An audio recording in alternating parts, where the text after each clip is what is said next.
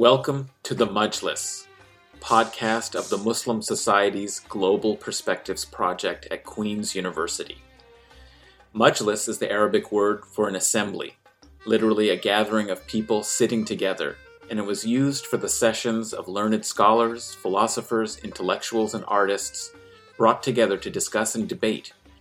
Our podcast intends to accomplish the same purpose of bringing together experts and scholars for discussion and conversation about the politics, histories, cultures of the Middle East, Islamic world, and Muslim diasporas.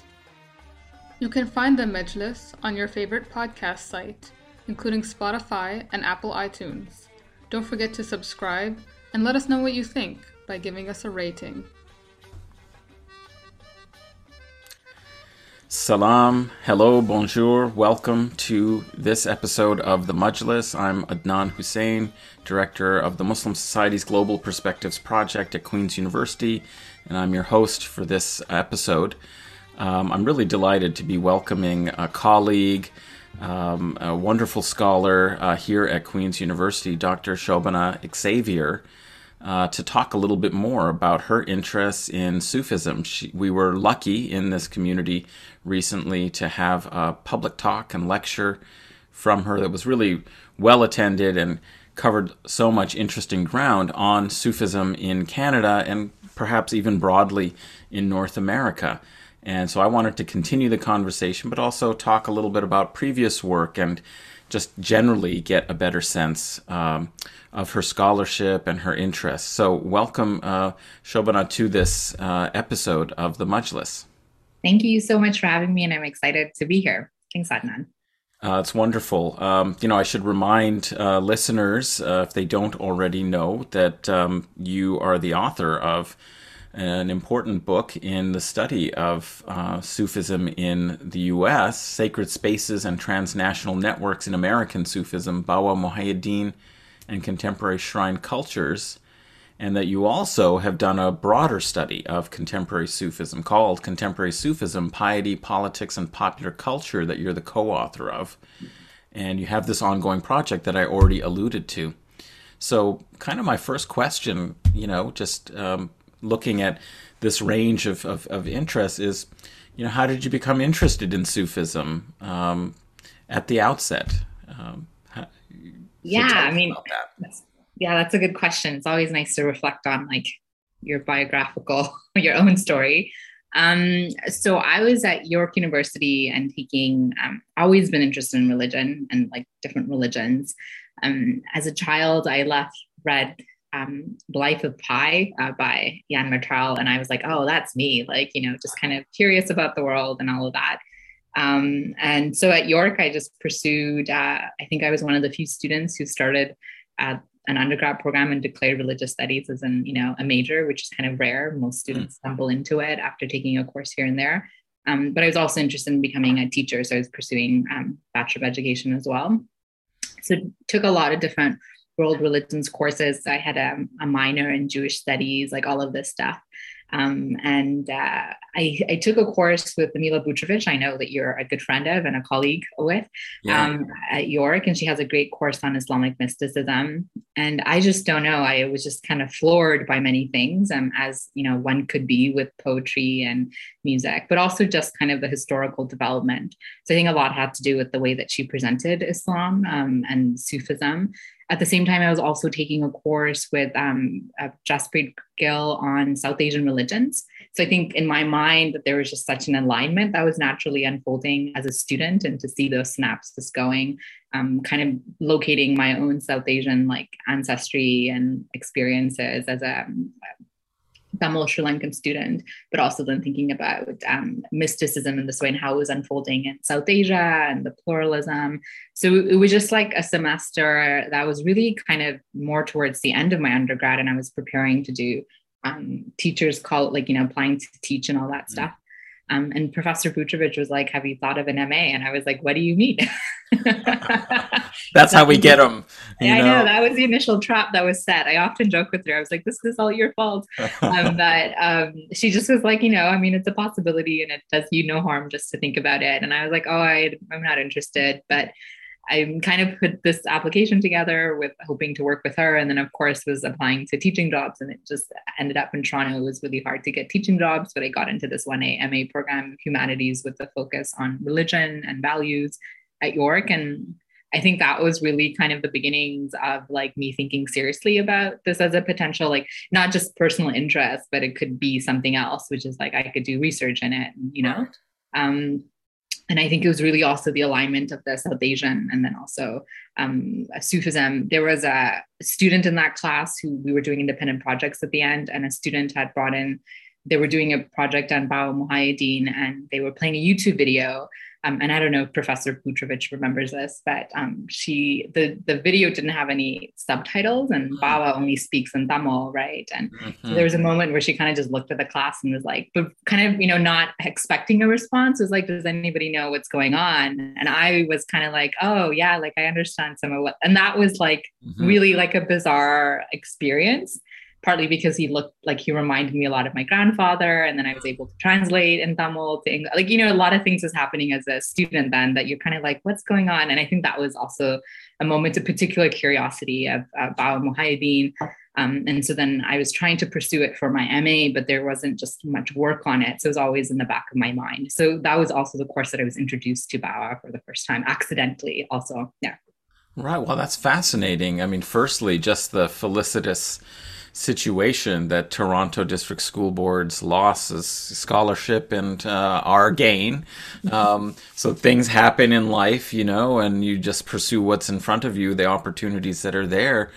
But also this just felicity that some other student was interested in it, but you actually had a kind of background that allowed you, you know, access to, you know, his words and his teachings in a direct way. So that's fascinating. So that's where it started. You began investigating further. Yeah. And so at that point, I was thinking when I was thinking of doing my MA, if it was possible to do an MA project in Bawa. And I think and this would have been about 2009, 2010. And there was only a couple of articles, like Sufism in America was emerging as a field. And Bawa, I think there was like, you know, 2 or 3 articles by Gisela Webb and Marcia Hermanson at the time. And so it wasn't like enough to figure out doing an MA program. And Professor Butrovich is, you know, knows Sufism, but wasn't like her area of expertise wasn't also on like Sufism in the global West. Like she does all these other amazing things with Muslim Islam and secularism. And so I think there was like a series of things we were like trying to figure out how to make this work. The MA project with her ended up being more about South Asian women and Sufism and spaces. And so that's kind of this other thing that I'm really interested in. Like I had kind of multiple interests in Sufism and just kind of the idea of agency and like what sacred spaces does for women and particularly ritual spaces in South Asia for women. But at the time I had reached out to the Bawa Muhyiddin Fellowship. I kind of like really didn't think about it, but wrote an email to the Fellowship Center in Philadelphia, like kind of absentmindedly. And they had put me in touch with another York University student who's a friend. And so they thought, because they have a center in Toronto, like a branch. At that time, it was in like near Bayview and Finch area. And so then I went to again, I wasn't really thinking of anything. I just was kind of following along with this thing that I was like, oh, this is curious. And things kind of, as it does, I guess, if you're like interested in Sufism, there's alignments that are beyond you and, you know, synchronicities. So I went to the fellowship and I met people. And again, I was the only Sri Lankan Tamil person there. And that kind of really blew my mind that they were following this teacher from Northern Sri Lanka, from a village that I was from, and that they were just not, do you know what I mean? There was just a lot of things that I just couldn't quite place. Yeah. And so it was like, I think I was internally having weird moments of access, but also trying to figure out the movement in relationship to like my own place and like as a member of the diaspora in Toronto. And it was just so out there and nobody else was really like understanding. So I think that seed was always planted. I didn't realize the significance of it till later when I went to Sri Lanka and found out that Bawa's first mosque and village was like right beside my grandfather's house and like all of this stuff, which I think was really, really cool. So I think a lot of the project around him became a lot of kind of trying to tap into my own ancestral roots in Sri Lanka and all of that. And so in my head, I was like, oh, maybe Bawa and my grandfather knew each, like, you know, they might have crossed paths or something like that, right? But I think I was interested in the fact that I learned about all of this in Toronto and then in Philadelphia, and lastly figured out that I got to Sri Lanka. And I think as an immigrant and as a child of, being in diaspora, those stories are really stories about belonging and finding your place in the world. So I think that is kind of also part of the narrative that doesn't often come out in my scholarship, but that was kind of behind the scenes what was going on. Oh, that's just so fascinating. I'm so glad you shared that, I mean, this journey back, in some ways tracing these links back to a sort of origin of your family, kind of just so fascinating that the project, the discovery here led you to make these connections and discoveries that enriched your own sense of your own kind of family and background. It's actually, I'm somewhat envious in the sense that like you just pursued this project that did take you along these roots back. I mean, I've always wanted to try and do some kind of a study of my grandfather, who was a Sufi dervish, Naqshbandi Sufi dervish in Central Asia, who, went on pilgrimage but wandered around the Middle East, Persian world as a dervish for 12 years or so before returning. And so, it would be a fascinating project to try and, recover something of that, partly also because it was an interesting period in the Middle East, sort of World War One, when after World War One, or around that time, perhaps, when it was possible to kind of move around, but also the world was really changing at the same time. So anyway, that's so wonderful that you shared that. And I wonder, your project, your first book on was, on the sacred spaces, I guess, both in Philadelphia and in Sri Lanka, but also connecting them through these transnational networks. So what did you find was, in what ways did it make sense to try and bring those two things together? And what did Sufism or a Sufi community like the one you were studying look like in diasporic conditions? What sort of was relevant about its diasporic character? Or at least the master was diasporic, because as you point out, nobody was really from Sri Lanka in the actual community. So, tell us a little bit more about those elements and tensions of connection and disconnection, maybe in some ways. Yeah, I mean, I think, so for listeners who may not know, Bawa Muhyiddin came to Philadelphia in 1971, arrived because they were a group of interested spiritual seekers in Philadelphia, mainly like a group that was affiliated with the yoga community that invited him. And they thought that, this was a period where there was a lot of spiritual experimentation going on with different practices, yoga, Buddhism. And so Bawa was kind of brought into that context. Another reality is also that there was a Sri Lankan Muslim student in Philadelphia who was teaching, who was a PhD student and was teaching, I think, at Cheney State, which is a historically Black institution. And so he was also thinking that Bawa, as a racialized person, could perhaps offer some wisdom for kind of the racial tensions that was unfolding in Philadelphia. So there was like a two-pronged project that was going on that, I don't know, people were always aware of, but it was both a spiritual, but perhaps a social political as well. And so they had brought Bawa. And so a lot of the story of Bawa in Sri Lanka, I mean, in the US, really starts with this moment. But I was always kind of like, well, there must have been something going on before he kind of came, right? Like, it can't just be that he came in Philadelphia and that was the beginning of his ministry or the work that he did. And so I was kind of interested in this, partly because I had gone to Sri Lanka in 2000 and I think 11 was the first time. And this is the first time that I had gone back to Sri Lanka since I came to Toronto as a child and all of this stuff. And I was living in the UK then, and so decided to go. But the war had ended in 2009, and it was not a smart thing for me to be like, just treading on back to Sri Lanka, especially the north. Again, doing things kind of absentmindedly and not really thinking it through. But I had gone to the north where was the village that I was born in. And, my family traces the origins too. And I had seen some of the spaces. And so I was like, in my head, I was like, oh, but I know that there's a story. I don't know what the story is, but I know that there's a story of Bawa. But it was also hard to kind of figure out like a PhD program to be able to cultivate a project, which seemed that I was going on a hunch, and also like, do you know what I mean? It was a little bit novel, but perhaps people are like, this is not right kind of thing. And, I was very lucky that Wilfrid Laurier, my supervisor there, Mina Sharifi Funk, accepted me. But the program itself is based on like religious diversity in North America.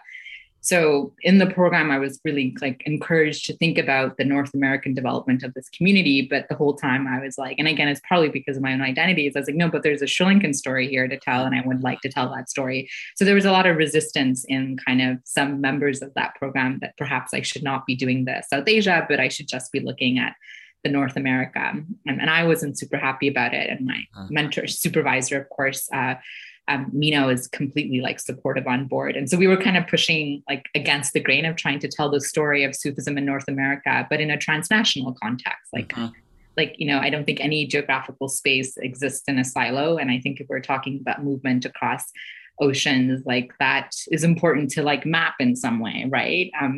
Yeah, well, I mean, the diasporic, some of the diaspora studies tends to only look at their reception and existence in this context, in the diaspora context, but surely there are things that are relevant about where they're coming from and how and why that happened. So it just seems methodologically more complete to try and look at both, what was happening in Sri Lankan context. And so what did you find when you did, how did you bring these two elements together? Clearly, you had to justify doing so more than one. So you had to think carefully about how you wanted to express that relationship. So what did you discover and how did you put it together?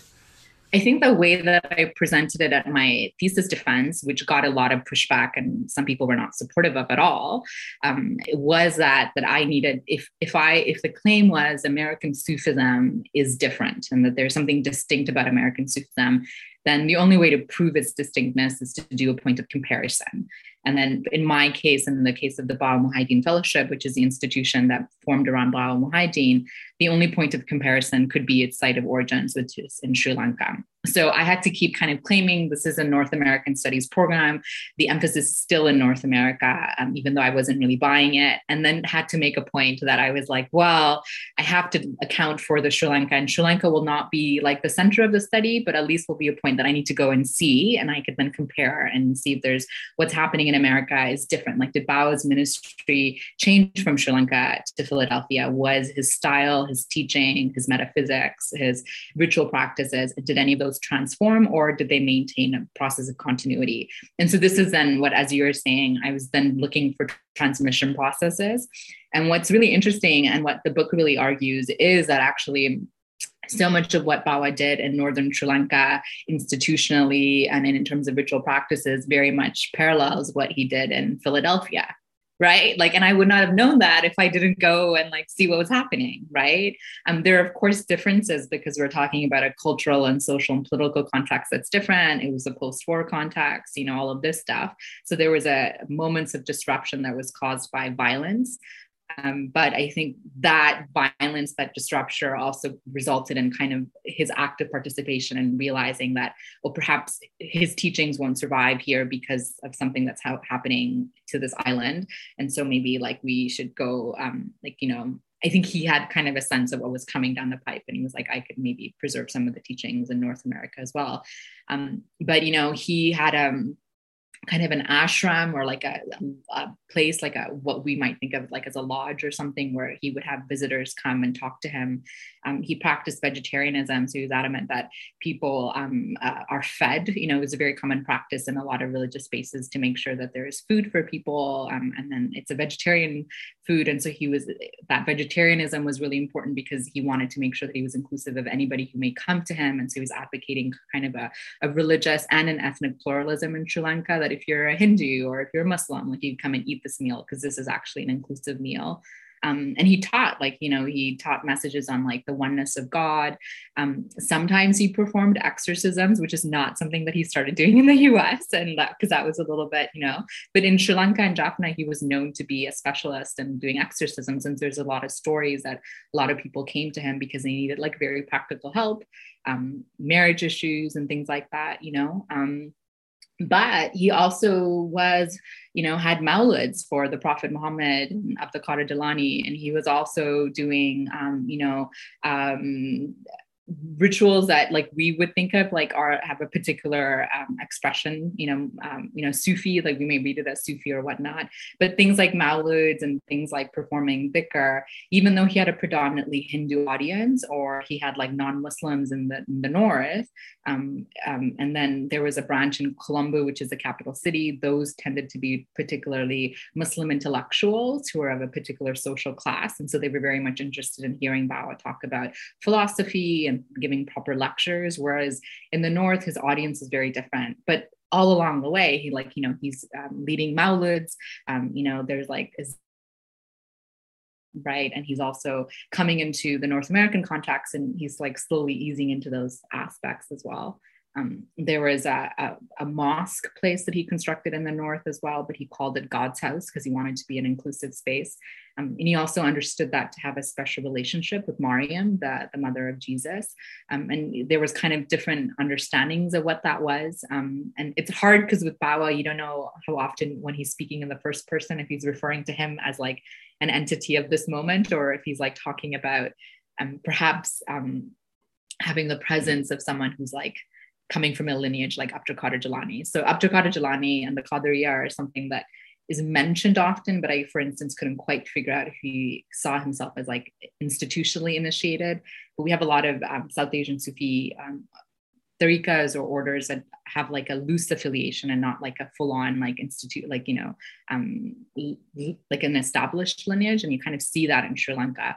So in Philadelphia, when he's not emphasizing, for instance, a particular tariqa model, it kind of makes sense that he's coming from a Sri Lankan context where that model of a tariqa is not as like obvious in some ways, where everybody's kind of like, oh yeah, I like Abdul Qadir Jilani's big deal, we're going to do the Mawlid for him, but there's like not a particular living sheikh that we're following, or we're not institutionalized in this particular way, right? And so there was like a lot of different aspects, but I think the only reason I was able to start mapping some of it, and I don't feel like I did completely, it wasn't comprehensive, like one would have to study this more and more, but is that I was able to do a compare and contrast, like what's happening in Sri Lanka, and is it happening in Philadelphia? And if so, what? Like, what are the sociological reasons? And I gravitated towards spaces because they were obvious to me. There was like a mosque space, and there was like a lodge place, like an ashram. And that was very much the same structure that showed up in Philadelphia, where they bought a former Jewish community center in kind of near St. Joseph's University in Philadelphia. And that became the place that Bawa would stay. It would kind of served as his ashram. They ended up building a mosque space. There was also a farm in Coatesville, which is an hour west of Philly, and the same thing in Sri Lanka. There was a farm. So I was just noticing institutionally there were kind of parallel spaces, and so those spaces gave me the opportunity to like ground my comparative analysis, as opposed to being like, oh, there's so many things I could compare. I could just look at the spaces and compare what's happening in the spaces, and do that in Sri Lanka and do that in Philadelphia. And that could be the point in which I try to figure out if what's happening in American Sufism is indeed new or distinct, or is it somehow a continuity of something that Bao has brought forth as rituals and spaces from a South Asian context and added it to a North American context. That's interesting that you found that there were quite a few continuities, despite very different cultural environments between the two locations.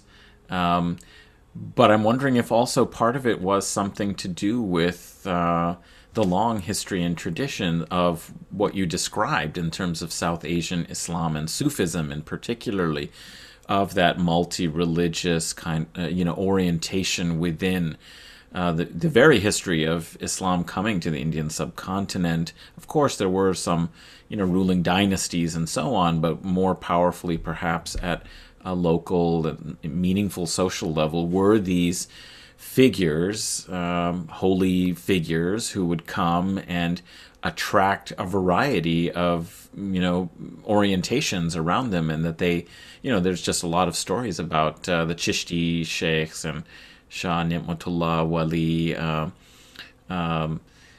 about having, Hindus, Muslims, and others, varieties within each of these traditions, still finding some spiritual value in the teachings and being made welcome in those spaces. Do you think that is one of the ways in which, despite the fact that there were very different cultural environments, that one thing is that each of these were multi-religious kinds of communities, that he was somebody who was well practiced in figuring out how you relate to multiple religious communities and orientations with a sense of still having some unity or coherence of his teachings? Is that something that may have been, I wonder if that's one of the things that may have contributed to his method and success of his method in the Philadelphia context? Absolutely. Absolutely. I think you've hit it on the nail on the head. People often ask me, like in the book, I have an entire chapter on like who Bawa is. And a lot of it is like very metaphysical, like, the Insan al-Kamil, the perfected human being, or the Kutub, like the axial pole of the universe. Sometimes I'm just like, he just seemed to be a really good teacher who knew his audience. Do you know what I mean? And I think a good teacher is someone who's aware of who is sitting in front of them and kind of figuring out what it is that they need, and then still delivering the essence of the message, but it could be delivered in a different particularity. Do you know what I mean? Yeah. And I think a lot of Sufi teachers and, saints over time, we kind of listen to stories about them, and it just seems like they were really attuned teachers that were aware like what their disciples or murids really needed. And I think Bawa is exactly that. And the second point is that I think it's really hard when we're thinking about Sufism in the diaspora context, be it Western Europe or North American. And the assumption is that any kind of pluralism or diversity or universalism that we're seeing, it tends to be like framed as like a Western quality and a Western development. And I think that also is like a deep, like, it reflects a deep amnesia or like a fissure with the reality of how actually Islam and Sufism is experienced in places like South Asia, and in places that we think of as the Middle East. There is a deep pluralism, and South Asia is a great example of that, where Sufis tend to be these intermediaries between different religious communities.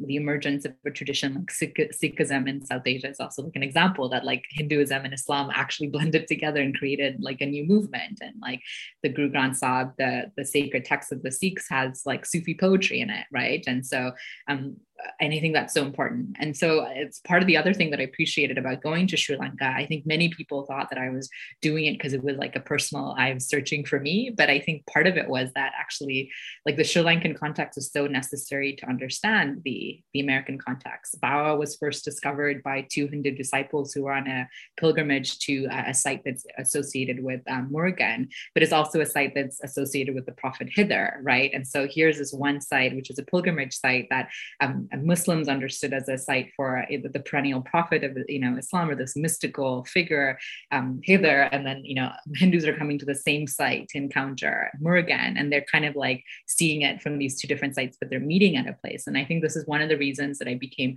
really, really obsessed with sacred spaces, because they just kind of really are multidimensional spaces that articulate the capacious reality of what religions could be in some sites, is that it's immensely pluralistic. It's contested, like people come with different meanings in it, and they may be standing beside somebody who is a different religion, but they still are standing there and perhaps are bowing to an icon or lighting a candle. And so despite the difference in identities, there's also like this thing of unity. And I'm like really curious about that, right? And I think Bawa is another example of that. Like, how is one figure, a saint, a charismatic figure, however we want to think about it, also able to bring in all of this diversity and contain it within a single being who is like, the problem that becomes in a post-institutional context is what happens when that singular thing that holds an institution together leaves, and then all these people have different interpretations of what the teaching was and what the ritual was, and are now struggling to make meaning and maintain uniformity, right? And I think that's where the fellowship is at right now. But I think like understanding that context, understanding Sri Lankan Sufism, or just understanding the Sri Lankan religious landscape really helps you then better understand that this pluralism is not novel to America, and it's not Western. It's actually just inherent in like places that Islam is practiced and other religions are practiced, right? I think as a religious studies scholar, that was so important to me as well.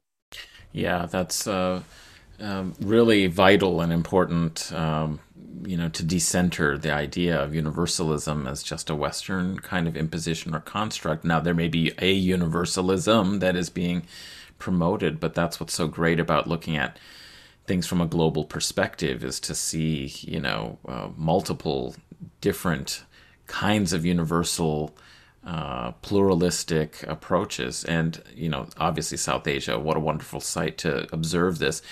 I should remind listeners that if you haven't already heard the episode that we had recently on Baul spirituality and music, we were very lucky to have Ghulam Rabbani talk about that particular South Asian pluralistic tradition. And so this is definitely something that's very much a part of the religiosity of South Asia.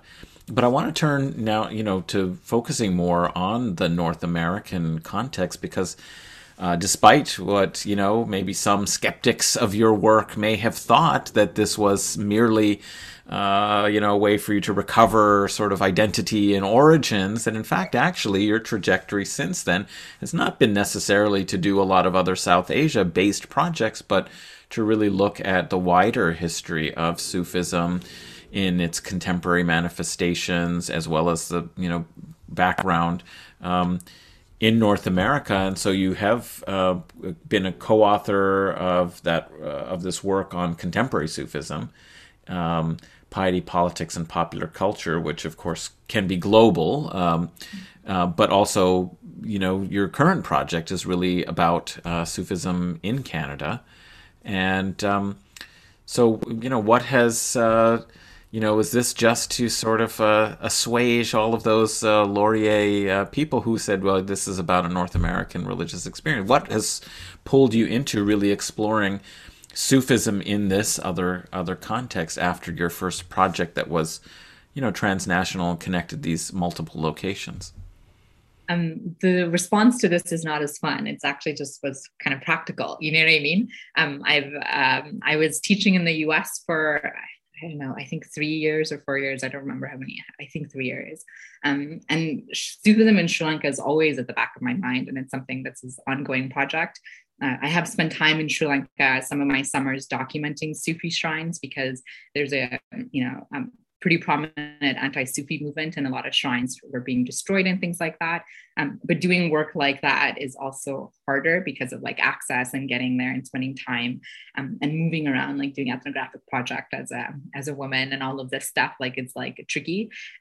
So that's always in the back of my mind. But I think, because of my relationship to Sri Lanka, writing on it always feels like harder for me, because, there's like a lot of just like personal stuff too, right? So I often joke that that's like the lifetime project that I will be one day, if it's meant to be, we'll have this book on Sufism in Sri Lanka, but it feels like a huge thing to do. Yeah. But I think I've also always just cultivated these two interests, and I think it's just part of like my own location. So Sufism in America and North America is always of interest. The Canadian one came up partly because, I was starting to think about it when I was in New York. And I was thinking, oh, maybe I could do an article or whatnot. And a colleague who I write with often, and who's also a scholar in Sufism in North America, William Murray Dixon, and I were like playing with the idea of trying to get like shirk money and all of that. And we applied a few times and it didn't quite work. And then I landed at Queen's. And then I was thinking, oh, well, does it make sense to continue working on America, even though I have like this deep interest in kind of American Sufism? And then so I was thinking about Canadian Sufism. And I was thinking partly because I kind of move in these circles in Toronto, right? Like so much of it, like there's obviously a lot of academic stuff, but there's also a lot of like my personal stuff. And so like I know a lot of Sufi communities in Toronto, and many of these people are amazing friends of mine. And so it was kind of hard to be like, why isn't there nothing like on them? Like, do you know what I mean? Like there's a deep history of Sufism in Canada. Like it doesn't make sense that there's only like a few articles here or there. And so that's really what kind of prompted this, is part of me as being an ethnographer, wanting to tell the story of people that I was spending time with in these different spaces. And it started off slowly, but I think it just kind of morphed into this thing that I was like, oh, I didn't realize there was so, like, even I was like, there's so much stuff in Canadian Sufism that no one has written about. And it was kind of overwhelming because I don't know where to start, right? And so I had to keep kind of narrowing it down, partly because I was like, well, what is a manageable thing that I could do, and maybe inspire other like young students and other scholars to take it seriously, right? And I felt like I was doing something similar with the Baba Muhaideen Fellowship, which is like, can we just take this seriously as like something that we should study and examine? And so my interest in Canadian Sufism also felt the same. Like I felt like I was like, there was a few people that I was interested, and I need to like convince people that there's something here and that we should take seriously, and maybe other people could come and pick up threads and kind of explore. So I was kind of also thinking, well, what do I have access to? And I was like, well, maybe I could just do a project on Toronto, because that's kind of what I know really well. Like I know the landscape, and I kind of know some of most of the leaders and stuff, and they know me well. And that's always like tricky with like research and stuff like that in terms of like, you know, how people perceive you. So I started doing interviews, and then a lot of the interview folks were telling, oh, you have to go talk to this person in Montreal, you have to go talk to this person in Vancouver, or this is a person that I really started with. And I was like, oh, okay. So, you know, I went to Vancouver, I went to Montreal. So I was like, then really then getting deep into like oral histories with people and ethnographic stuff. And I was like, this is just a lot. Like I have to like narrow it down even further. So another part of me that's always been like an aspect of Sufism has always been Rumi. I love pop culture, and you know, I'm teaching that at Queen's Year, religion pop culture. Right. It's like I love that course, and I'm always kind of interested in these questions of consumption and commodification, and like I think Rumi is like this huge thing that's a part of it. And I, you know, get asked to write on that sometimes about like the commodification of Rumi, and you know, I was always like, oh, is there enough in me to write a book? So I just kind of saw both of those coming together, which is kind of the Rumi piece and the consumption piece and the Canadian Islam Sufism piece. Partly because a lot of the Sufi spaces in Toronto that I was seeing much attendance and interest in was at these whirling events, these Sama events that some students who are affiliated with Mevlevi order or like a branch of Rumi's order in some way were participating in. And I just became super curious. So I felt that there was an alignment there, and I began to pursue it as a way to contain the project, essentially, because it was becoming too much. Like it would take me forever to do. That's really how the Sufism in Canada project kind of merged. Yeah, interesting. I mean, I think it's interesting that you talk about it as the two kind of components. One about this Rumi and popular culture, because that's been very important broadly speaking in, you know, the way in which a form of Sufism has been articulated to Canadian society, to North American society globally, with the popularity of Rumi's poetry and translation. I think there was some statistic even in like the late 1990s, early 2000s, Rumi was like the most popular, at least in terms of book sales, you know, poet in North America. Yeah. And so there's that whole piece, it seems, that can't be ignored. But that's also kind of a global story. So I'm wondering what, you know, how do you, you know, bring into connection the local experiences of Sufism in Canada with also the fact that the commodification and circulation of Rumi is something across the Anglophone world for those who consume and read and purchase like all those Coleman Barks translations and so on. That's not unique to Canada. So what's the relationship? How do you put those two together? So one of the things that I decided to do with this book is that I then decided to focus on groups that are overtly engaging, Sufi communities that are engaging with Rumi. So I felt that that was a way for me to then say, there's no way that I could cover all Sufi communities in Canada because it's way too much.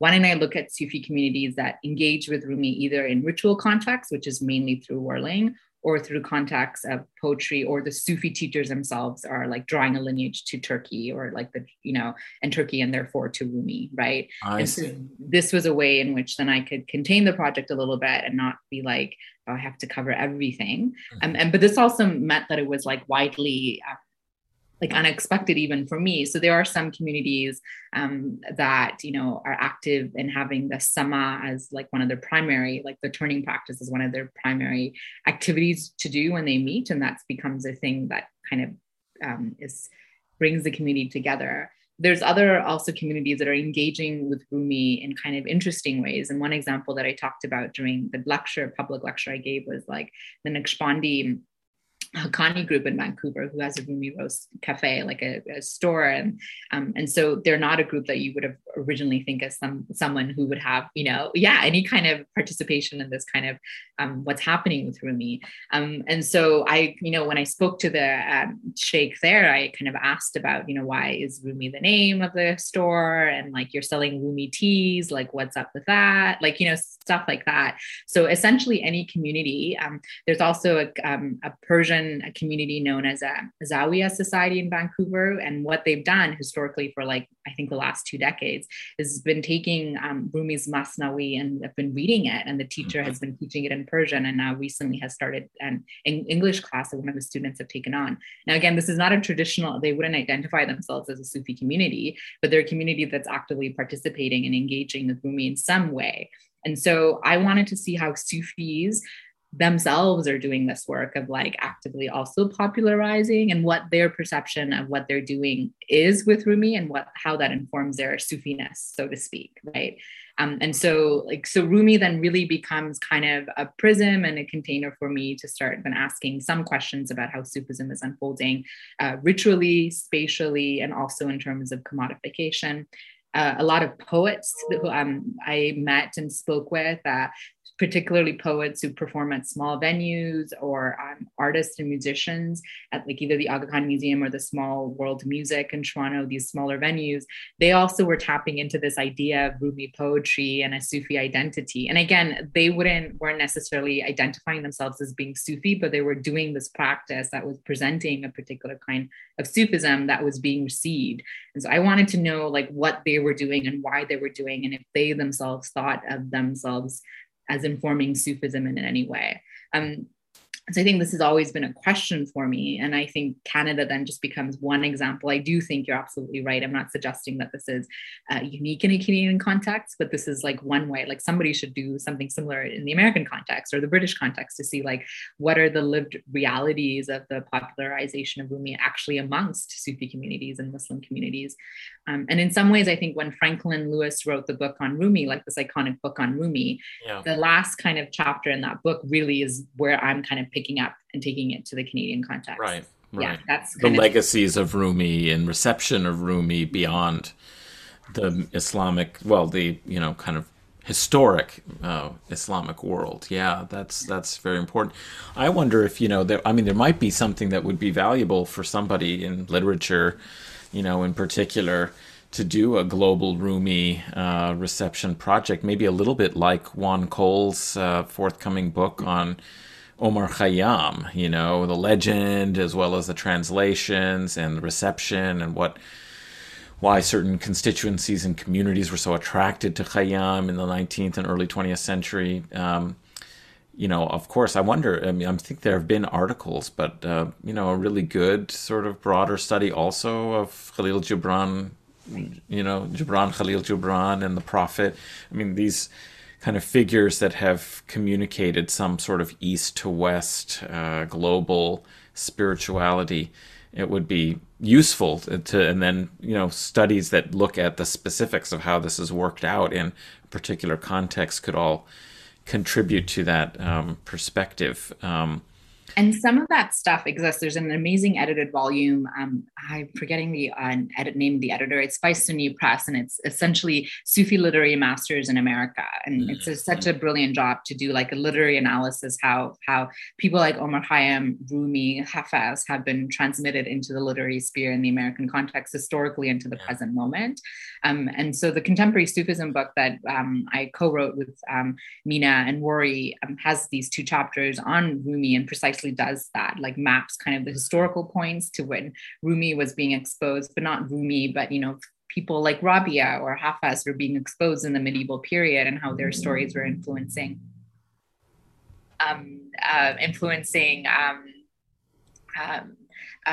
Europeans and how that is creating a particular trajectory, and especially Persian poetry. And in that book, I also had a lot of fun trying to figure out what that legacy of Rumi was in the contemporary moment. And so I think in writing or thinking about Rumi in those ways, I just became really interested. And so I had that kind of on my mind. And so it just became a useful framework to maybe understand like Rumi in Canada as a way to think about Sufism in Canada, right? Like it really just gave me a entry point into accessing these Sufi communities. Yeah. Well, it's fascinating. I mean, we're really going to look forward to learning more about that project. And it's just been very fascinating to spend this almost an hour with you, learning more about your work. How can people keep in touch with you and follow your work as it comes out in various venues? Do you have an active social media that you would like to share for people? Yeah, Twitter is a good place for me. I usually post a lot of my stuff there. And that's just at Shobhana Xavier on Twitter. So you should be able to find me. So I usually post a lot of stuff for the New Books podcast, where I interview authors who publish new books. But occasionally I will post things that I've published. But yeah, if folks are interested, they could always email me too, and they could find email address on my faculty page at Queen's University. Yeah. Excellent. And we should highlight that you are a co-host of a podcast, New Works in Islamic Studies. How often does it come out, and where can people find it? Yeah, so at the New Books Network, it has like tons of channels, and I'm one of the co-hosts of the New Books in Islamic Studies. It's so fun. It's just like really, and you must also enjoy this. You just get to talk to people, right, when you're a podcaster. And so it comes out, we have an episode every Friday, and there's 4 hosts that we kind of rotate between. So I usually post once a month at least. And essentially, it's a new book that's been published in Islamic Studies, like really broadly defined. And we just kind of chat with the author and ask them about what the book is about. And it's a great resource if you are teaching any courses, like, and you're feeling like, oh, I can't have the students read this entire book. I found that the episodes are great to assign for grad students or undergrad students and stuff like that. But yeah. Is there any recent episodes that you would want to highlight that people should look up? Yeah, I mean, a couple of weeks ago, I talked with Pamela Prickett about Islam in Los Angeles. It was super cool. Really talked about this community that has this legacy in the Nation of Islam. And it's called, it's awful that I've now forgotten, but it has South Central in it and the City of Angels in it. And I'm sorry, Pamela, that I've forgotten the name of your book. It's a great book, and it's a great ethnographic book, actually. It was stunning to kind of see how she managed to do like urban geography and Islam and sociology at the same time. So if you're interested in that kind of stuff, that was an episode from a couple of weeks ago. Yeah.